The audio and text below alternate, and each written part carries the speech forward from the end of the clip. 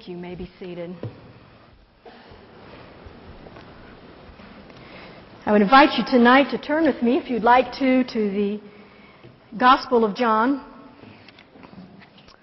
Chapter 5, we're going to begin reading at verse 1.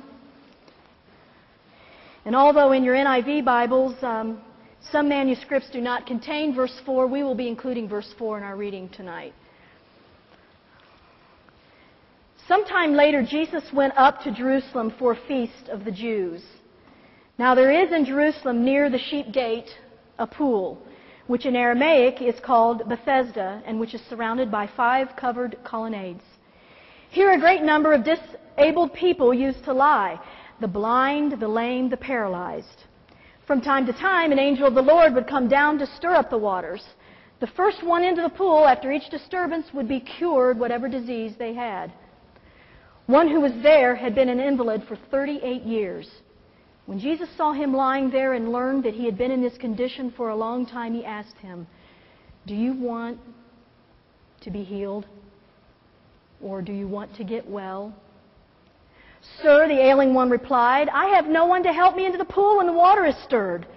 While I'm trying to get in, someone else goes down ahead of me." Then Jesus said to him, "Get up, pick up your mat and walk." At once the man was cured. He picked up his mat and walked. The day on which this took place was a Sabbath. And then skipping down to verse 14. Later Jesus found him at the temple and said to him, "See, you are well again. Stop sinning or something worse may happen to you." The theme of the message is tonight, when God's power encounters my weakness. Let us pray. Lord Jesus, tonight as we are once again pondering this scripture, as we have been praying about this moment, we more and more have seen ourselves in the place of this man. There are some of us that need to be healed. There are some of us that need to experience your power in other ways, your Holy Spirit, your sanctifying power. There are some of us that have issues in our lives that we need you to help us deal with. Lord, whatever it is tonight, we see you coming to us. We see you intervening, and we pray tonight that you would open up your word to us, Lord, and that you would show us, through your word, how we can tap into your power. We thank you that you care about us. We thank you that you do intervene and that you are faithful to make yourself real to us every day if we will surrender to you. For it's in your strong name we pray, Jesus. Amen. What do we see in this story? I believe that we see a situation, again, as I prayed, of what can happen when God's power encounters weakness. I believe that Jesus still comes to us today and says, "I want you to experience an encounter with my power." Now, what happens when we encounter His power? Well, I believe that for us, just like for this man, there is transformation. And I believe that we have here in this scripture tonight some principles that we can look at together and apply to our lives if we allow God to intervene and help us in areas where we need transformation. I believe the first principle we see in verse 6. And that is this, that if God is going to transform us, and if we are going to encounter His power in our weakness, we must be willing, first of all, to step out of our comfort zones. I believe this is what was happening in verse 6. Jesus came and He looked at this man who had been ill for 38 years. The writer of the story neither tells us his name nor is very specific about what kind of illness this man had. But Jesus looks at him and says, "Do you want to be healed?" Now, I don't know about you, but when I first read this, I thought, well, what kind of a question is that? I mean, the people who are gathered around that pool are there for a reason. They are there because they would like to be healed. Sort of like the kind of looks you might get, or people may wonder about you if you went to a doctor's office here in town and asked this question. Or even more so if you went into an emergency room and asked some people who were there waiting to see the doctor, "Do you want to be healed?" But I propose to you that Jesus asked him this question because He wanted this man to grapple with what we would call in modern language or in modern concepts his comfort zone. What is a comfort zone? I'm not going to get real detailed about that, but just to make sure that we're on the same page, a comfort zone is a very personal thing. It usually doesn't make sense to anyone else but you. It's a boundary that you set in your life wherein you determine what makes you comfortable and what doesn't. And sometimes that boundary of comfort is in your best interest, and sometimes it is not. And here we're talking about something that was not in this man's best interest. In fact, he might have been miserable, and yet in a strange kind of way, he may have developed some level of contentment with his misery. Maybe he had stopped caring. People sometimes who are in their comfort zones want to stay there because they feel apathetic.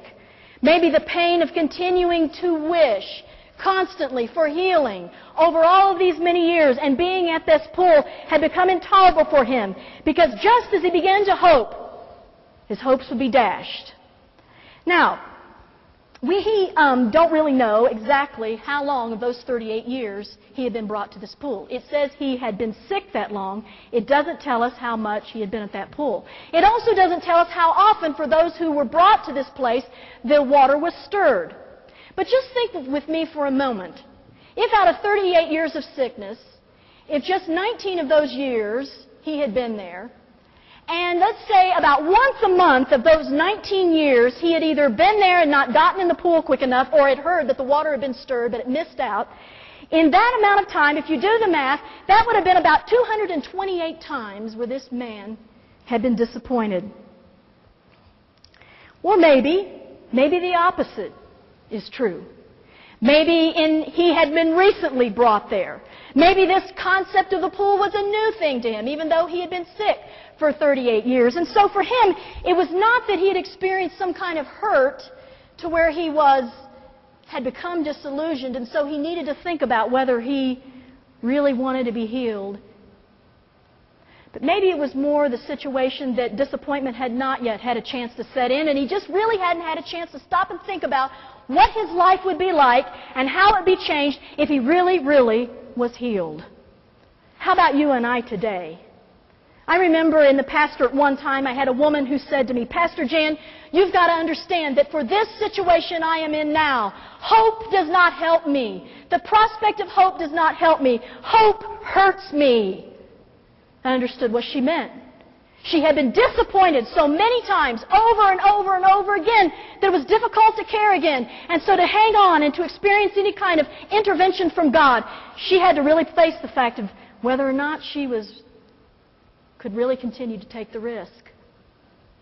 Some of us today may say, well, more it's not necessarily the apathy of disappointment, but what I'm dealing with in my life is that, well, I know that God maybe could do this for me, or maybe help me in this area of my life where I could experience His power and His help and His strength. But, wow, I really start to think about what that would mean. If I got right with God, He might call me to preach. He might call me to Nazarene Bible College.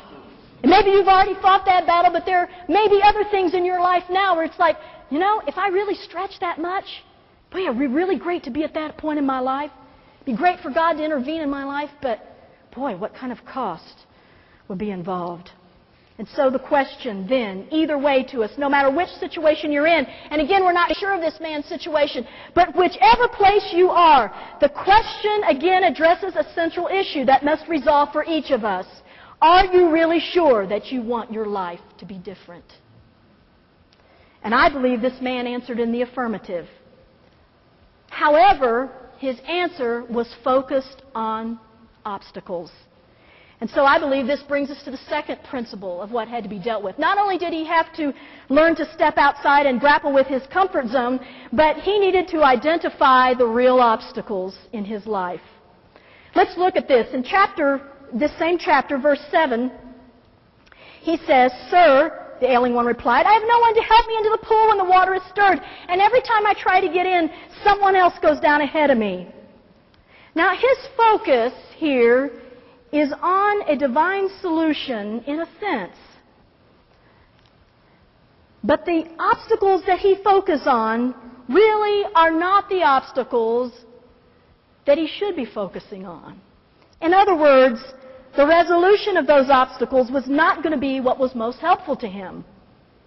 Now we can see it easily from our vantage point. Here is Jesus, the all-powerful God in flesh, who comes up and asks you if you want to be healed. We stand back and watch that and we say, my goodness. And all this man can see is from his small, limited outlook.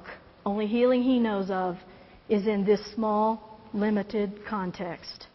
It's sort of like a cook who's standing there at a table where you are seated with your empty plate. And if you haven't had supper, this will make you especially hungry. Standing there with this huge pot, stirring this luscious, delicious stew, looks down at your empty plate and looks at you and says, are you hungry? And you say, well, I can't seem to get to the grocery store.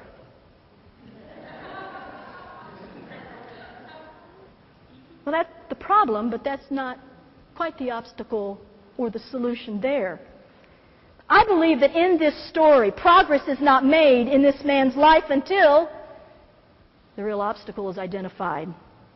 Now, he thought again was this other obstacle, and that the solution was for Jesus perhaps to do it his way. In fact, maybe he was implying that to Jesus. It's sort of like, okay, maybe what he would have liked was for Jesus to come along and say, hey, you know, I've got the inside scoop on this. I happen to know 15 minutes from now the water's going to be stirred again. I can stand here and we can calculate and figure it out, and we can nail it so close that if you'll just hop on my back, or if you'll just position yourself where you don't mind me pushing you in, or maybe I can pick you up, we'll do this thing together. But that's not what Jesus did, was it? Jesus, while not directly stating the obstacle, nonetheless defined it, because what he offered to the man was a solution that he knew was the right solution. It was a solution that transcended that man's understanding. And you know, in our lives, sometimes the things that we think are the obstacles and the problems are what we focus on. But they aren't really the key to the answer for our transformation. We think that we're seeing a solution, and yet nothing changes because we're not asking the right questions. You see, the problem is out there, God. The problem's not right here. My relationships stink, God, but that's just because people have something against me. I don't know. They may not like something about my face. But what about, God would say to us, what about, or the Holy Spirit would say to us, what about that lousy attitude you have, that chip you carry on your shoulder? God, the obstacle is in my life are so huge. Things are not going according to plan since we moved to Colorado Springs. And so God must be hindering me, or there must be some hindrance outside of me. And maybe it is God. Maybe He's really shutting this door after all. Maybe He really doesn't want me here. So we're packing up and we're heading home. But the still small voice of God says, that's not the real obstacle. What about that deep level of mistrust in me and in my power that you've never dealt with? Oh, I have this problem with this particular vice. I know some of the things I'm caught up in and I do. I know I shouldn't, but no outward forces come to overwhelm me and to take it away. But God would say, what about that deep lack of desire for purity? And what about the humility you need to admit to someone that you need to be accountable? You might say, oh, wait a minute. Okay, I get it. I hear what you're saying, Professor Duce. You're saying when Jesus said this to this guy, what he meant is, well, you have the potential within yourself to take responsibility for yourself, so get up and walk if you want to. You know, I've heard this text handled that way. That the guy had the potential all along, and all he had to do was just see his limitations, and Jesus was just pointing them out. But that is not the message here. The message here is that we need in our lives to locate, with the help of the Holy Spirit, the real obstacles and the real solution in our lives. Which then leads to the third principle, which is change your outlook in verse 8. The outlook that this man adopted. This is where he's the example for us. This man adopted one of complete trust and surrender. Because if you look at the sequence of how this happened, I direct your attention to verse 9. Well, verse 8 first, Jesus said to him, get up, pick up your mat and walk. It said at once the man was cured, and then he picked up his mat and walked. So Jesus released His healing power, and the man in faith acted upon it. This again was the enabling God who was God-man, who was God in flesh. This was Jesus, the light of the world, the bread of life, who met this man's need. And it was only Jesus who could do it in only the way Jesus can do it. You see, I see in changing your outlook as this man did, I see it as telling us that we must surrender to God our claim and our right to making excuses. We need to be honest to let Him deal with what is really going on in our lives. Jesus says, let's get past the excuses. Let's get on with transformation. Let's get past the excuses. Let's get on with healing. Because finally then we need to, and we see this principle here, cooperate fully with Christ. Again, Jesus gave the command, and yet it was the man who got up. No one carried or pulled him up. Now I want to insert here then verse 14, which I think goes along too with the concept of cooperating fully with Christ. It's significant, verse 14 is, because it stresses the importance of continuing our lives in submission to God. Jesus says to him, "See, you are well again. Stop sinning or something worse may happen to you." Now some people would interpret this as being a statement of retribution. That Jesus is saying, oh boy, you think what happened to you or what you've gone through is horrible for all those years? You just sin and see what God does to you next. Now I don't believe that's what the message is here. I believe it is still Jesus saying to him, if you are going to continue to experience my power in your life, there must be an attitude of submission where it is my way instead of your way. And isn't it the essence of sin? It is self-curved in upon itself, saying, my way instead of God's way. Jesus is saying, you can turn away from that lifestyle, and please be sure that you do it. Because the worst thing that can happen in your life is for you to unplug your power in the empowering of me in your life. Live a life pleasing to God is always required if we are going to live in His power and strength and not in ours alone.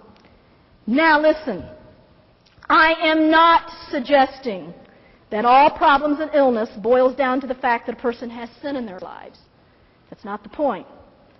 All I'm saying is that for God to operate effectively in us, our lives must be built and founded on full submission to God. What God wants, God's way. This is a dependency on Him. It is the capacity to depend upon Him so that He will intervene in our lives however He chooses to operate. And so if we are going to live in the fullness of His power, we must step out of our comfort zones.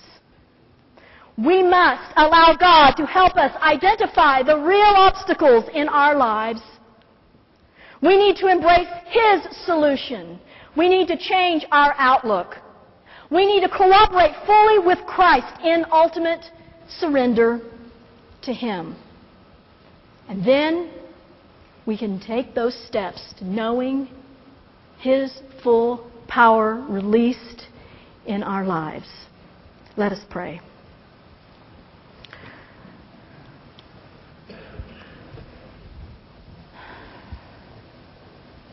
Lord, I really, as I prayed about this, as you and I talked this over, I really didn't feel that I needed to give an altar call tonight, and I'm still not feeling that and sensing that.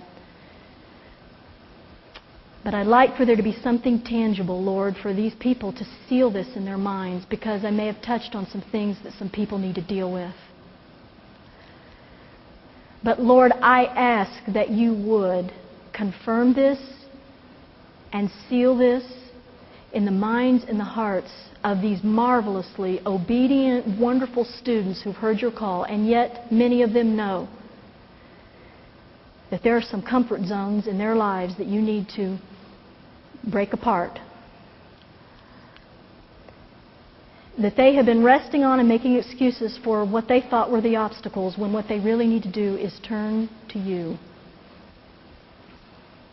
That some of them need to change their perspective and their outlook, and only you, Lord, alone know who they are.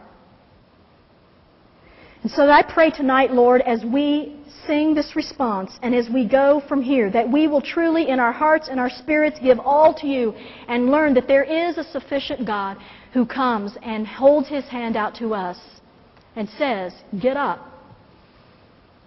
You can walk. We can do it together. Whatever it is in your life that is not complete, I want to give you my power to show you and to help you to overcome. And we will walk in healing and wholeness together. In the strong name of Jesus we pray. Amen.